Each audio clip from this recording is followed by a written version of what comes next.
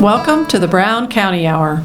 Coming to you from the legendary hills of Brown, where the plum purple haze, the one nature herself drapes over the hills and hollers, inspires local characters, artists, and nature lovers. It's as though the hills themselves conspire to create a beauty and a culture in the heart of Indiana. Sit for a spell and hear the music, the tall tales, true stories, and current goings-on. Brought to you by folks who still know how to sit by a fire in winter and swim buck naked in summer.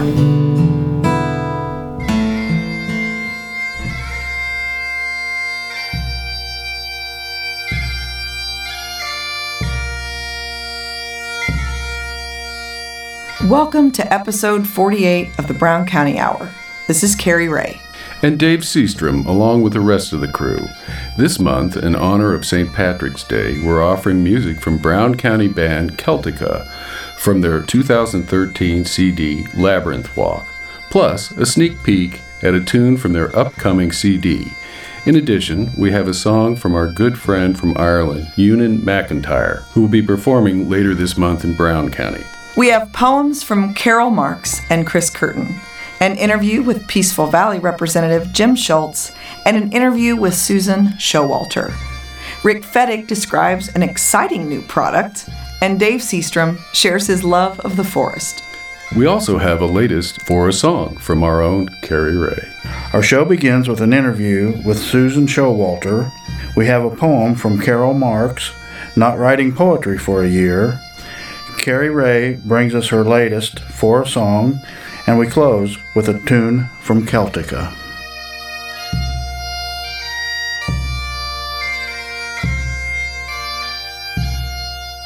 This is Vera Grubbs for the Brown County Hour.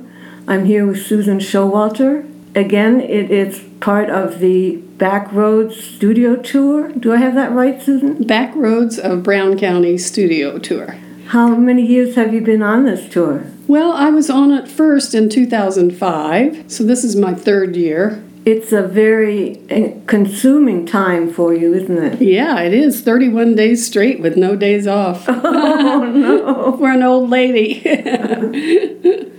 I'm the oldest on the tour, and I'm the only single person. Well, you've had a remarkable life so far, and looking for the rest of it to be just as exciting, I'm sure. I hope so. And tell me your beginnings. Well, I was born in Columbus, Indiana. My parents were both professionals there. My dad was a lawyer, and my mother was a school teacher, and had a really wonderful life. Have you always been interested in art? I think I came out of the womb as an artist. I remember being an artist when I was little, creating Christmas tree ornaments out of paper and winning little contests in Sunday school and things, drawing and things like that. And I started sewing when I was 6 years old. That's what I remember. You were working in leather when we met. That's right. That was in the early 70s. But by the time I was 9, I was making my own clothes. And I think the 4-H played a lot into that. And then how did you switch? I actually got my degree in apparel design, and I worked as a bridal gown and formal designer in San Francisco. Then I worked in Canada with a gal I met in design school. We paired up and had a partnership, and we did men's accessories. And then I went to Europe on a job. I went to England, Scotland, Italy, and Switzerland. And I worked as a photographer's assistant, and we were photographing the top Canadian designers' clothing. And while I was in Europe, I got really ill. I got dysentery. And I came home to Indiana to recuperate and decided I would like to open a shop in Nashville and sell my garments there, because I'd always gone there when I was a child. And you know how Hoosiers love Nashville. And I had that store for about 4.5 years. It was called the Stony Lonesome Bazaar. So what happened after the leather? I got married to an artist, Jack Brubaker, and we started in the early 70s. Were some of the founding members of the Brown County Craft Guild. And then I also became a quilt maker and made quilts. Well, I've seen that whatever you turn your attention to is something that you're good at. I don't know about that. Well, now you're doing photography and jewelry making. But I think it's just the being creative and liking to do different things. And as far as the photography goes, I don't think it's right to call myself a photographer. I think what I am is an artist using a camera.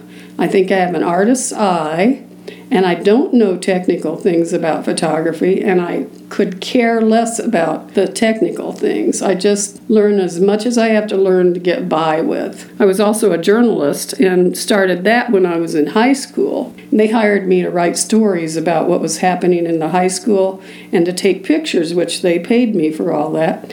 And they also sent me to a high school journalism institute at Indiana University between my junior and senior year. In many ways, Brown County has been changing. How do you feel about those changes? I think some of the changes are good and some of them are not so good. I really have enjoyed living here and getting to know the people that grew up here. They're some of my favorite people here. And there seems to just be some quality about them that is pretty special. I have always felt being close to nature is very positive, but I just feel I can't even really verbalize it very well, but I just really like a lot of the people that grew up here, and especially ones that were here for generations. Personally, I think it has to do with living in nature, and I don't know, I just really like it here so much, and I feel very, very fortunate that I've been able to live here. I've been here 44 years now. I know. I'm 68 years old, and that's a big chunk of my life. I guess I can say this about Brown County. It's a pretty laid-back place. And I think that it really makes it very enjoyable to live here. I hope to have a museum, start a small museum, because we have museums here for the painters, but we really don't have a craft museum. And I think crafts is a big part of the history of this county, and certainly the present. The contemporary craftspeople, there are plenty of them here, have acquired some of Hohenberger's pictures of the early craftspeople and musicians and artists. And I've been trying to document the current contemporary craftspeople here. And I've also been collecting pieces by the various craftspeople over the years that I could put in it. So I always tell people one of two best kept secrets in Brown County is that we have just as many wonderful musicians as we have artists. And then the other one is a lot of people don't know about the T.C. Steele State Historic Site, and it is a wonderful place. I think, like most artists, there's never a shortage of ideas of things that you might like to do. What does the word bored mean? It's been I don't know. A very long time since I've felt bored. And I think that's true for most creative people. Susan, thank you so much. You're welcome, Vera. It's always nice to talk to you. This has been Vera Grubbs for the Brown County Hour. This is Carol Marks, and this poem is called On Not Writing Poems for a Year. I don't know why the self-amused spirit that sends poetry through me has been asleep or has been camping out on Browning Mountain or has gone to France for half a year or more, leaving me here, leaving me to my own devices, some of which, as devices go, are not working all that well. And it's going to take more than WD-40 and duct tape to fix them. My muse, if I have one, which at the moment I doubt, might be leaning up against a tall glass doorway at the Art Institute of Chicago, filing her nails and cracking her chewing gum. She is on the lam, maybe because I accused her once of being petty and affected and trite. She's collecting unemployment, but waiting for me to call. She'd much rather work than stand around. I should call her. We could write poetry, the cathartic kind that helps you process loss and grief and anger and despair. I could use the help. It takes a lot of energy to set it up. Sort out some metaphors that aren't too mixed. Compare the morning to something shiny that no one has mentioned yet. Turn over some rocks to see what is there, hoping it's inspiration, like a long-lost ruby or a golden key, and not something pale and slimy with eyes too big for its face.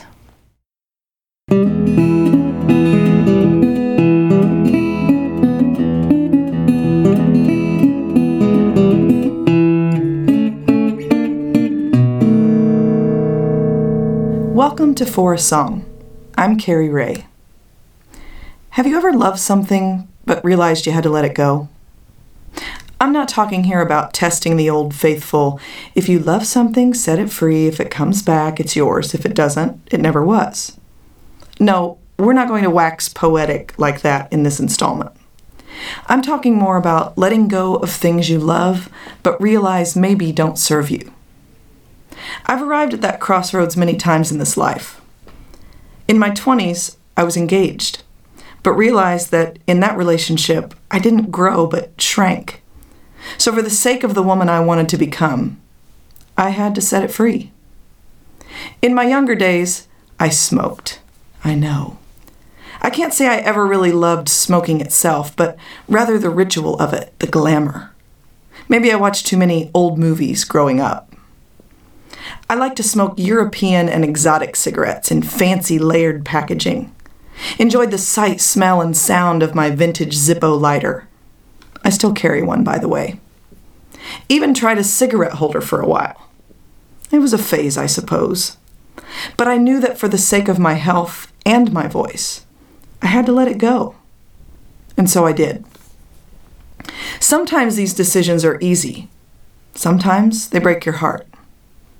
Before moving to Brown County, I was living what most folks would call the American dream. Great job, great home, good neighborhood in suburbia, good friends. But the compromises I had to make about who I am and how I spend my time to live in that existence didn't support my creative passions and my determination to live a life centered around music. So I had to let it go. These decisions are sometimes over life-altering things, and sometimes over a Krispy Kreme. These decisions often come for me in the process of songwriting. Many times it's over a single line or a couple of phrases. One I may really dig standing alone. Maybe it's a really clever turn or particularly poignant, but doesn't quite fit the melody, song part, or song as a whole. Sometimes I can work it in somewhere else, maybe in a later verse or perhaps in a bridge. But many times, I must sacrifice it altogether. In fact, I have a little graveyard file for these snippets, hoping to call upon them at a later date for a later song. But many are destined to remain silent forever. Currently, I'm facing this songwriting dilemma in a bigger way than ever before. I've been working on a song that I'm really excited about. The structure's a little off the beaten path. A series of verses with no chorus. In its place is a line that repeats at the end of each verse. When I timed it after the first draft, it was really short. Too short. So I decided I should write another verse. But not just to fill space, it had to also support and further the story. So I set about the task and wrote a verse that fits into the song perfectly and brings the song to a more respectable length. In fact, standing alone, it's arguably the strongest of the lot. So where's the problem, right? Well, one of my core principles is that my songs are easy for the listener to personalize. And this verse adds a layer of detail to the story that makes it more specific and challenges that principle a little. I've been sitting with it for a few weeks now, playing it with and without the extra verse. I'm still not sure where I'll land on this one, but I am sure about this. Art imitates life. And there are times when attachment to a single thing is bound to spoil the whole thing. So choose wisely, friends, and in the end, if they don't serve you or your art, be willing to kill your darlings. I'm Cari Ray, wishing you Godspeed and hoping you'll join me next time on For a Song. If you have ideas, questions, or topics you would like to have covered on For a Song, please send them along. You can reach me via the contact page of my website, cariray.com. That's CARIRAY.com. Thanks for listening.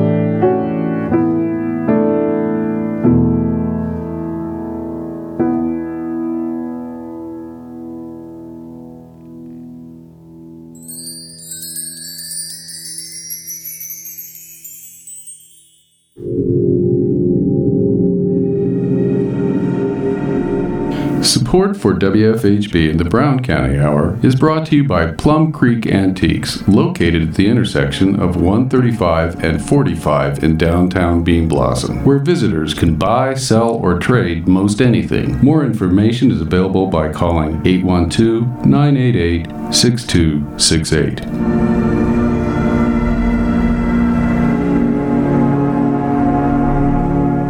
You are listening to the Brown County Hour on volunteer-powered community radio WFHB at 100.7 in Brown County, 91.3 and 98.1 in Bloomington, 106.3 in Ellettsville, and online at wfhb.org.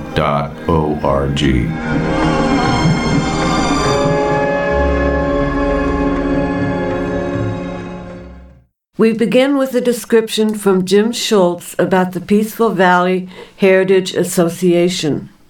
Chris Curtin shares his poem titled 3 a.m. Phone Call. And we'll hear the tune Rathland Sky by Ewan McIntyre. It's my pleasure to introduce Jim Schultz, who is here this evening to discuss the Peaceful Valley Heritage Organization that he's a member of. Hi, Jim. Thanks for coming in. Thank you, Dave. Speaking about Peaceful Valley Heritage, a community not-for-profit, recently formed, less than a year old. The process of thinking about forming it might be a little over a year old. Our purpose was to try and fill a niche that we found where there was a lot of historic properties and buildings in the area, and nobody was really looking after them. And some of them were in various states of repair. A group of individuals got together and did the work necessary to create a not-for-profit, and here we are. So these are historically significant buildings in one way or another? Of course, history is an odd duck. It's a lot of things, a lot of different things to different people. There has been people with the Brown County Historical Society that's been preserving various artifacts in county history and all this other stuff. But buildings are actually part of our history. And to this point in time, there really hasn't been any organization around here that has been looking after structures. And the initial conception of Peaceful Valley Heritage was to engage in preservation of structures. Individual by the name of Dr. Jim Glass, and he was engaged to perform a study. The outcome of that was, I forget how many pages it was, I think it's over 100, but it's entitled Heritage in Brown County. That particular document is on the Community Foundation's website at browncountygives.org, and it's a really interesting take on various buildings divided into the townships and Nashville itself. And he had access to the last inventory, if you will, of historic buildings that was taken. I'm pretty sure the date was 1992. So part of the study, he told us which ones were now gone because nobody cared. They're officially been burned or fell down or whatever. Now, we're talking about everything from old settlers' cabins to more recent structures? Yeah, there's not a whole lot of more recent structures. I think the newest one that we have on our radar right now is maybe 1905. But some of these buildings are dating to the 1860s, the 1840s. There are a lot of the original communities that were Brown County, because Brown County wasn't Nashville and Brown County wasn't Helmsburg. Right. The first part that was settled was pretty much the Celtica area. So there's been a lot of focus up there because the fairgrounds used to be up there. Just all types of our early history is in that area. Let me just get through one other thing right now, because the founders of this organization took time to put together, and that is, quoting, to promote, educate, and encourage interest in Brown County's historical, cultural, and natural assets in its historic buildings and structures, natural areas, scenic routes, landscapes, and streetscapes that are a part of the rich history and heritage of Brown County, known as Peaceful Valley and the art colony of the Midwest. So it's very inclusive. And with that being said, our first buildings project, structural renewal, was the old log jail. Right. And we worked in cooperation with the Brown County Historical Society. They brought monetary assets to the table. We brought professional expertise and some monetary assets to the table. The building, while not perfect, is at least standing up straight now. It has a new foundation under it. The drainage is improved. The alley disappeared. All good things for the Pioneer Village part of Brown County.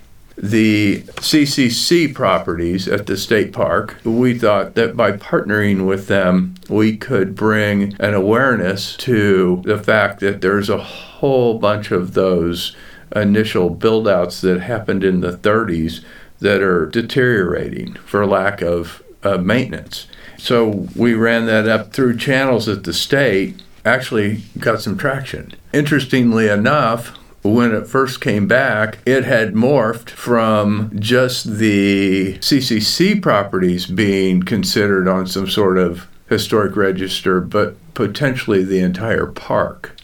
And so there's a lot of people engaged in that now at higher levels, but we were the ones that kind of put it on the table.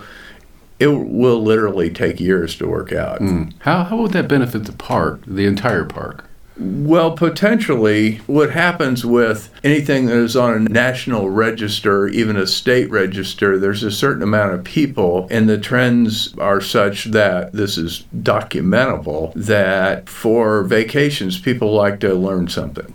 This has been happening for a very long time. This has interested the population as a whole, but as we speak right now, heritage tourism is the fastest growing segment of tourism. And so we feel like that's important to the economic part of Brown County. Mm-hmm. I mean, we have to feed ourselves here. So we get some of the spin-off from it, but that wasn't really the reason that we did it. We did it from a preservation standpoint to try and bring awareness to the fact that without maintenance, these structures, be they staircases, be they rock walls, be they lookout towers, they're not going to be available for future generations.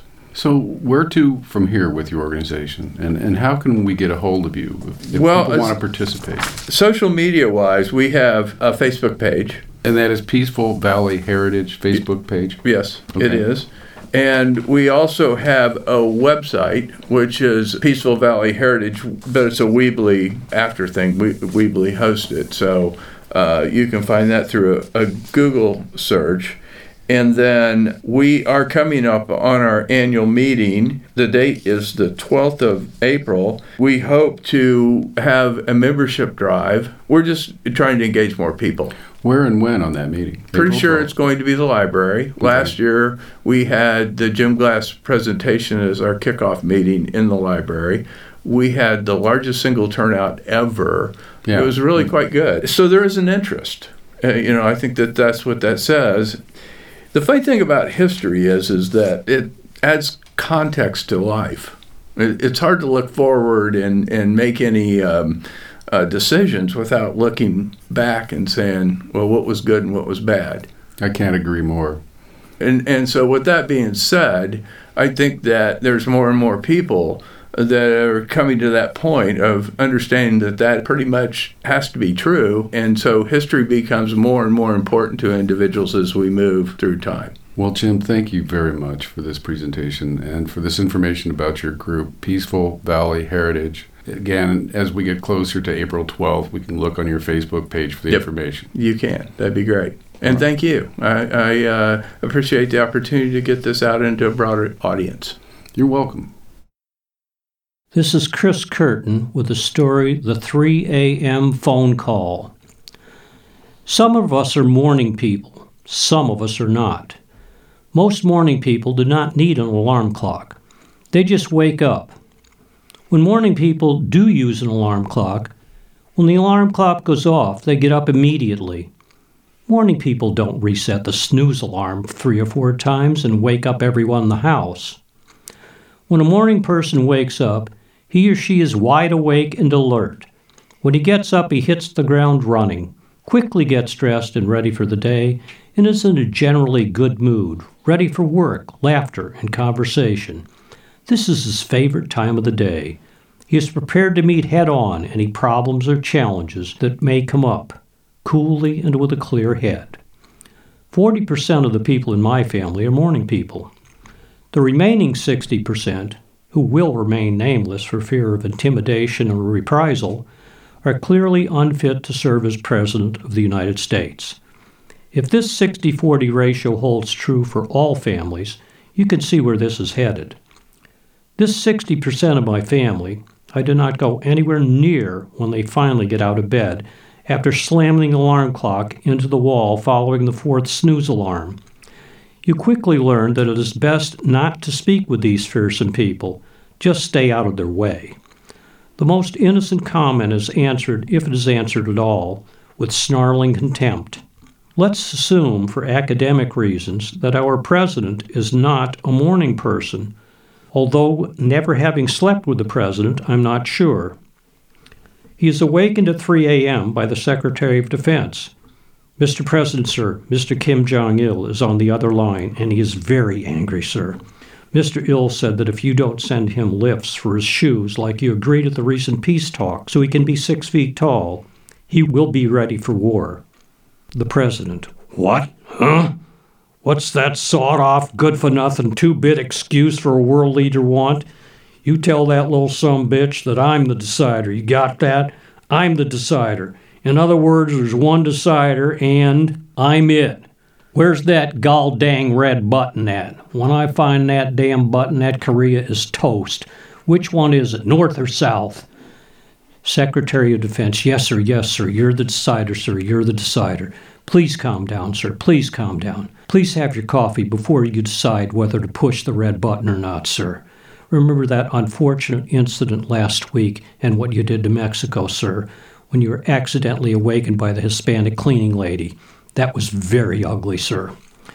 The other 40% of us who are morning people, by late afternoon get increasingly inattentive and fuzzy-headed. By 8 o'clock in the evening, a morning person is semi-comatose, sitting in the recliner in front of the television, unable to keep his head up. When called by the Secretary of Defense, he would give a sleepy-eyed nod of the head and, slurring his words, answer, Yeah, I hear you, sure. North Korea and Iran have launched an all-out aerial attack on several major cities. Sure, I hear you.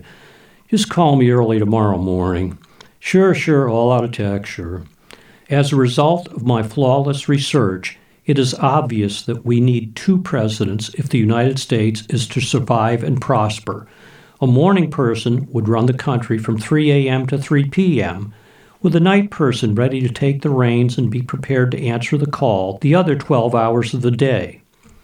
All potential candidates for president should be required to undergo a battery of tests to determine whether they are a morning person or not, administered by the usual independent panel of wingnuts.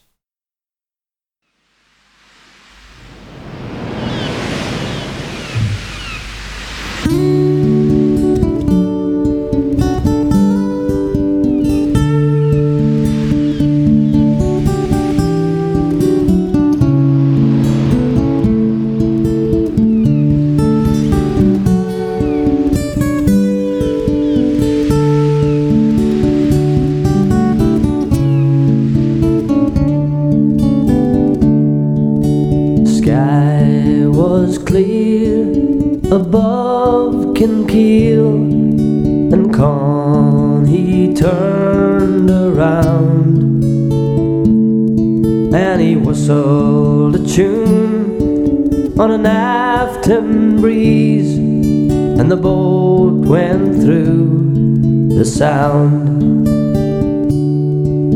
And those were the days of my father,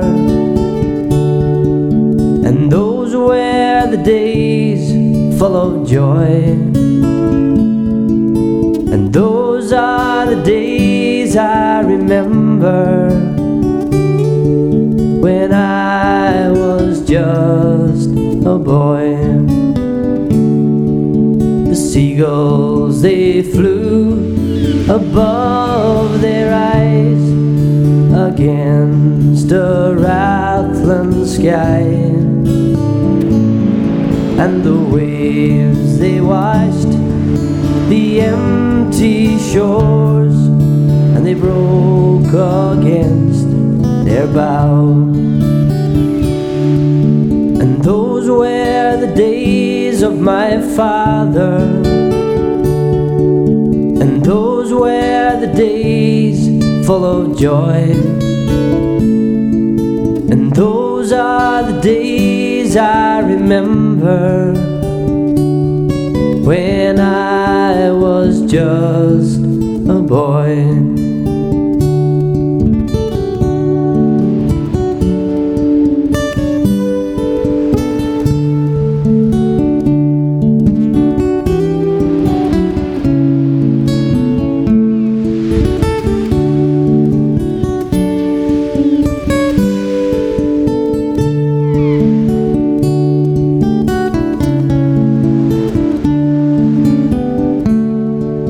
They haul their pots in the morning, and again on an evening tide, and they rode their way through those happy days, and the sun shone by their sides. And those were the days of my father, and those were the days full of joy, and those are the days I remember when I was just a boy. Well, now those days like crayfish have gone, the memories I'll recall, and I'll sing the song to an afternoon breeze, to the memory of them all. And those were the days of my father,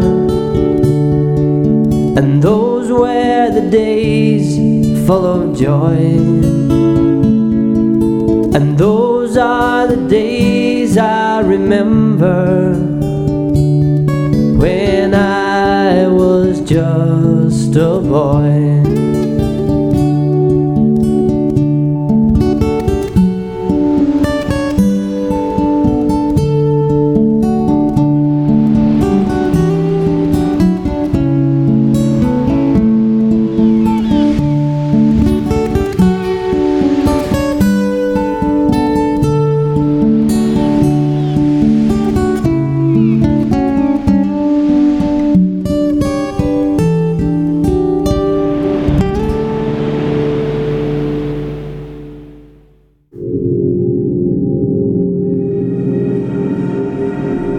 Support for WFHB in the Brown County Hour is brought to you by Plum Creek Antiques, located at the intersection of 135 and 45 in downtown Bean Blossom, where visitors can buy, sell, or trade most anything. More information is available by calling 812-988-6268.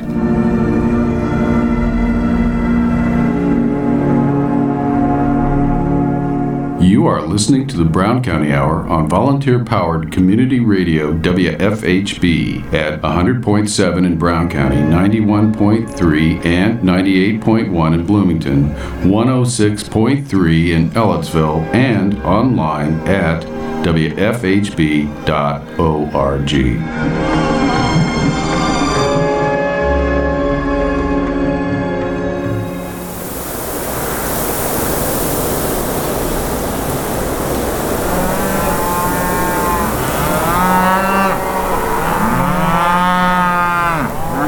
This is roving Brown County Hour reporter Jeff Foster on the scene in the area herd of cows, embedded in what can only be described as a severe Brown County snowstorm. While the cows and this awesome storm are newsworthy enough for most reporters, I'm actually here to look forward in time and tell you about the 1st of April. And no, this is not an April Fool's joke. I'm quite serious.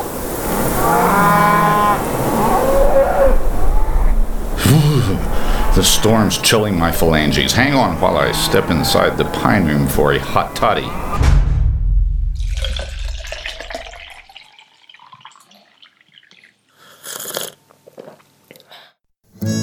Ah, that's better. Now, where was I? Oh, yeah.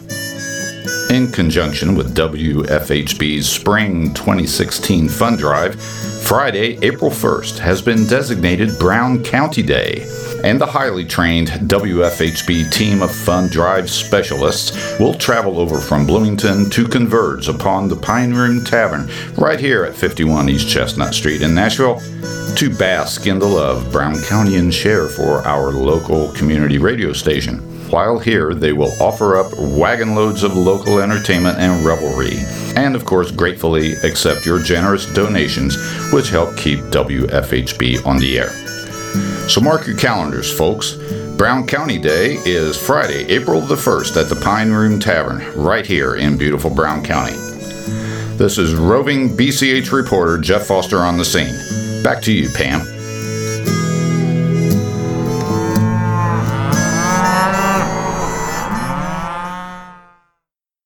We begin our final segment with the Celtica tune, Roving Galway Boy. Dave Seastrom shares his love of the forest in his latest essay. Rick Fettig introduces an exciting new product, the Toy Outa. The Toe Outa. Start over. I can't make myself say it. Take 2. Take 3. The toe oida. Outa. Toes. Okay, I can't get it. For some reason I have a mental block. Take 10. Rick Fettig introduces an exciting new product, the toy. Someone else do it. No, now start there. The toe. Toe. Rick Fettig introduces an exciting new product, the Toe Outa. And we'll close the show with a sneak peek at a traditional Irish tune, Dunmore Lasses, from the new Celtica CD currently in production, slated for release later this year.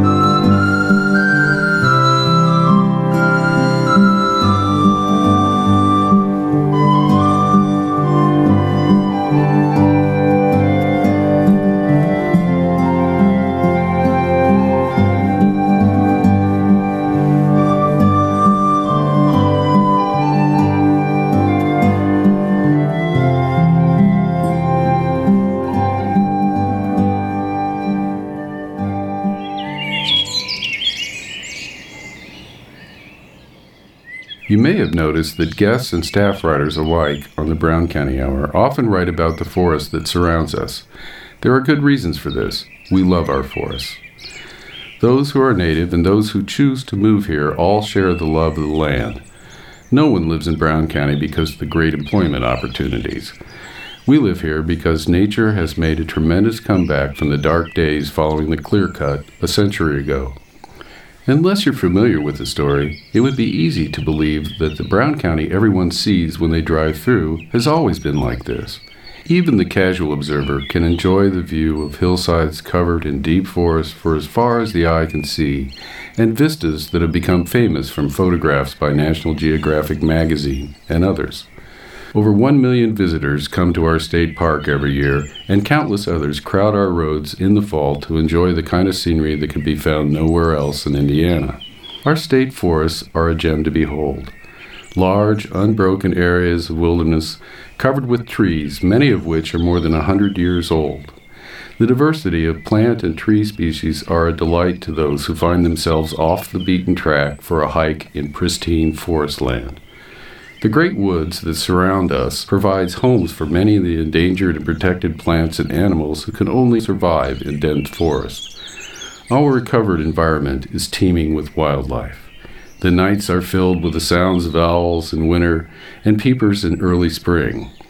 White-tailed deer make their homes alongside of the wild turkeys, groundhogs, and rattlesnakes. American bald eagles share the sky with red-tailed hawks and the migrating sandhill cranes. The backcountry area off of Low Gap Road contains thousands of acres of continuous forest with some of the oldest trees in Indiana. People travel from all over the Midwest to hike and camp in this beautiful wilderness. Southern Indiana contains the last remnant of the once great forest that covered almost the entire state. The forest we now enjoy has survived 2 centuries of exploitation that turned the rest of the state into a plant desert we know as farmland.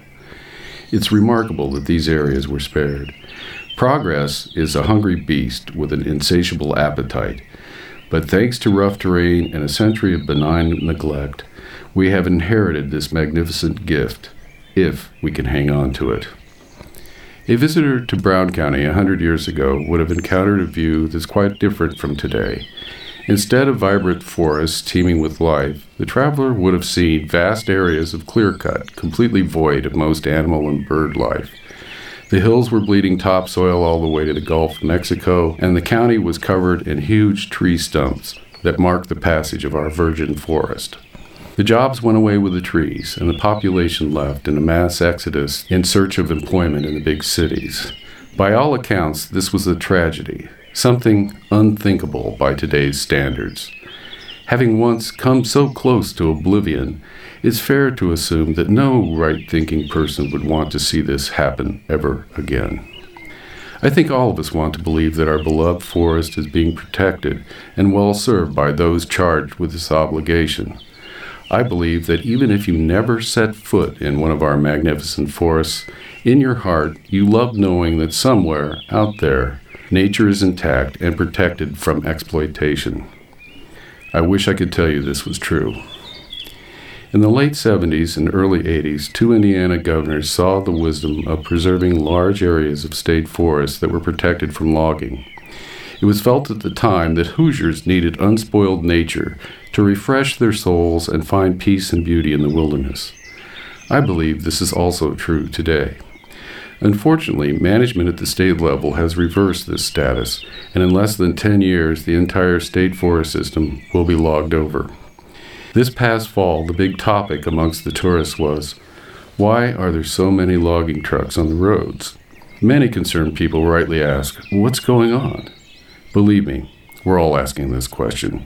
As we Hoosiers celebrate our bicentennial year, our state forests are facing the same destruction that devastated them a century ago. During our centennial, we celebrated 100 years of statehood by creating the state park system. This remarkable achievement paved the way for all of the state parks so many of us enjoy, including Brown County State Park. But they left their work half-finished, and now our state forests need our help if they are to survive. You can read more about this topic by going to our webpage at browncountyhour.com/woodwatch. This is Dave Seastrom. See you next time.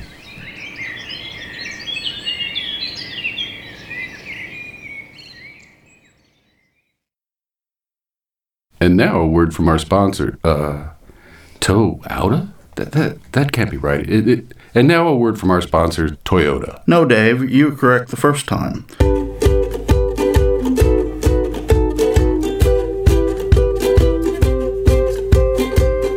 Our sponsor is Toyota.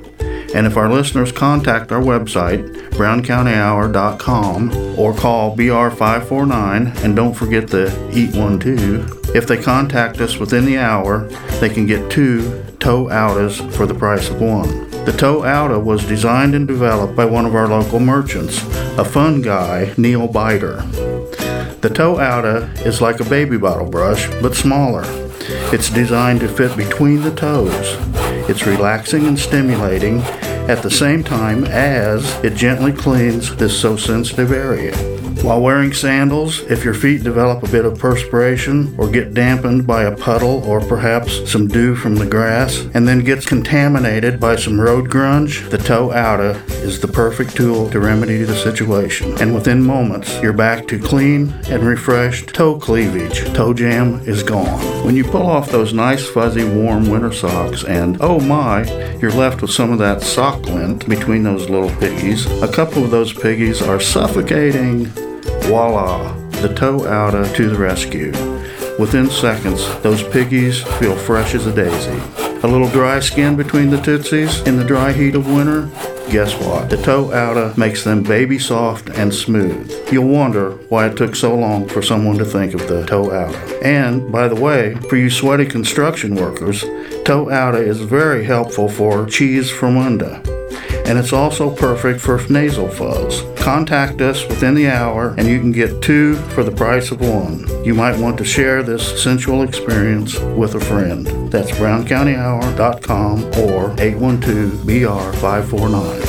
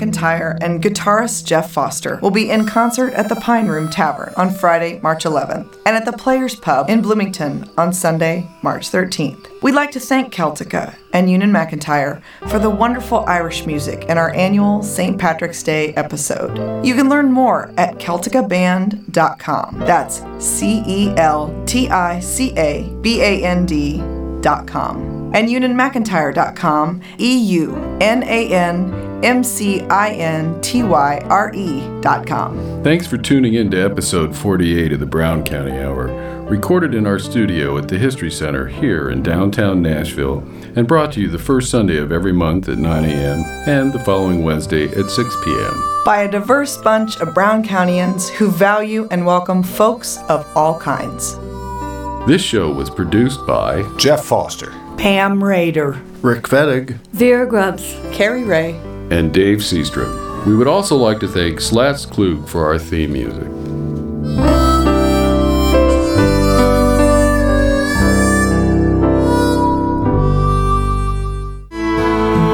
You've been listening to the Brown County Hour. Coming to you from deep in the woods of Brown County, Indiana. celebrating the arts, culture, and nature that make this such a unique community. Visit us online at browncountyhour.com. The Brown County Hour is a production of WFHB. Volunteer-powered, listener-supported community radio for South Central Indiana. Take me back to my home, Brown County home.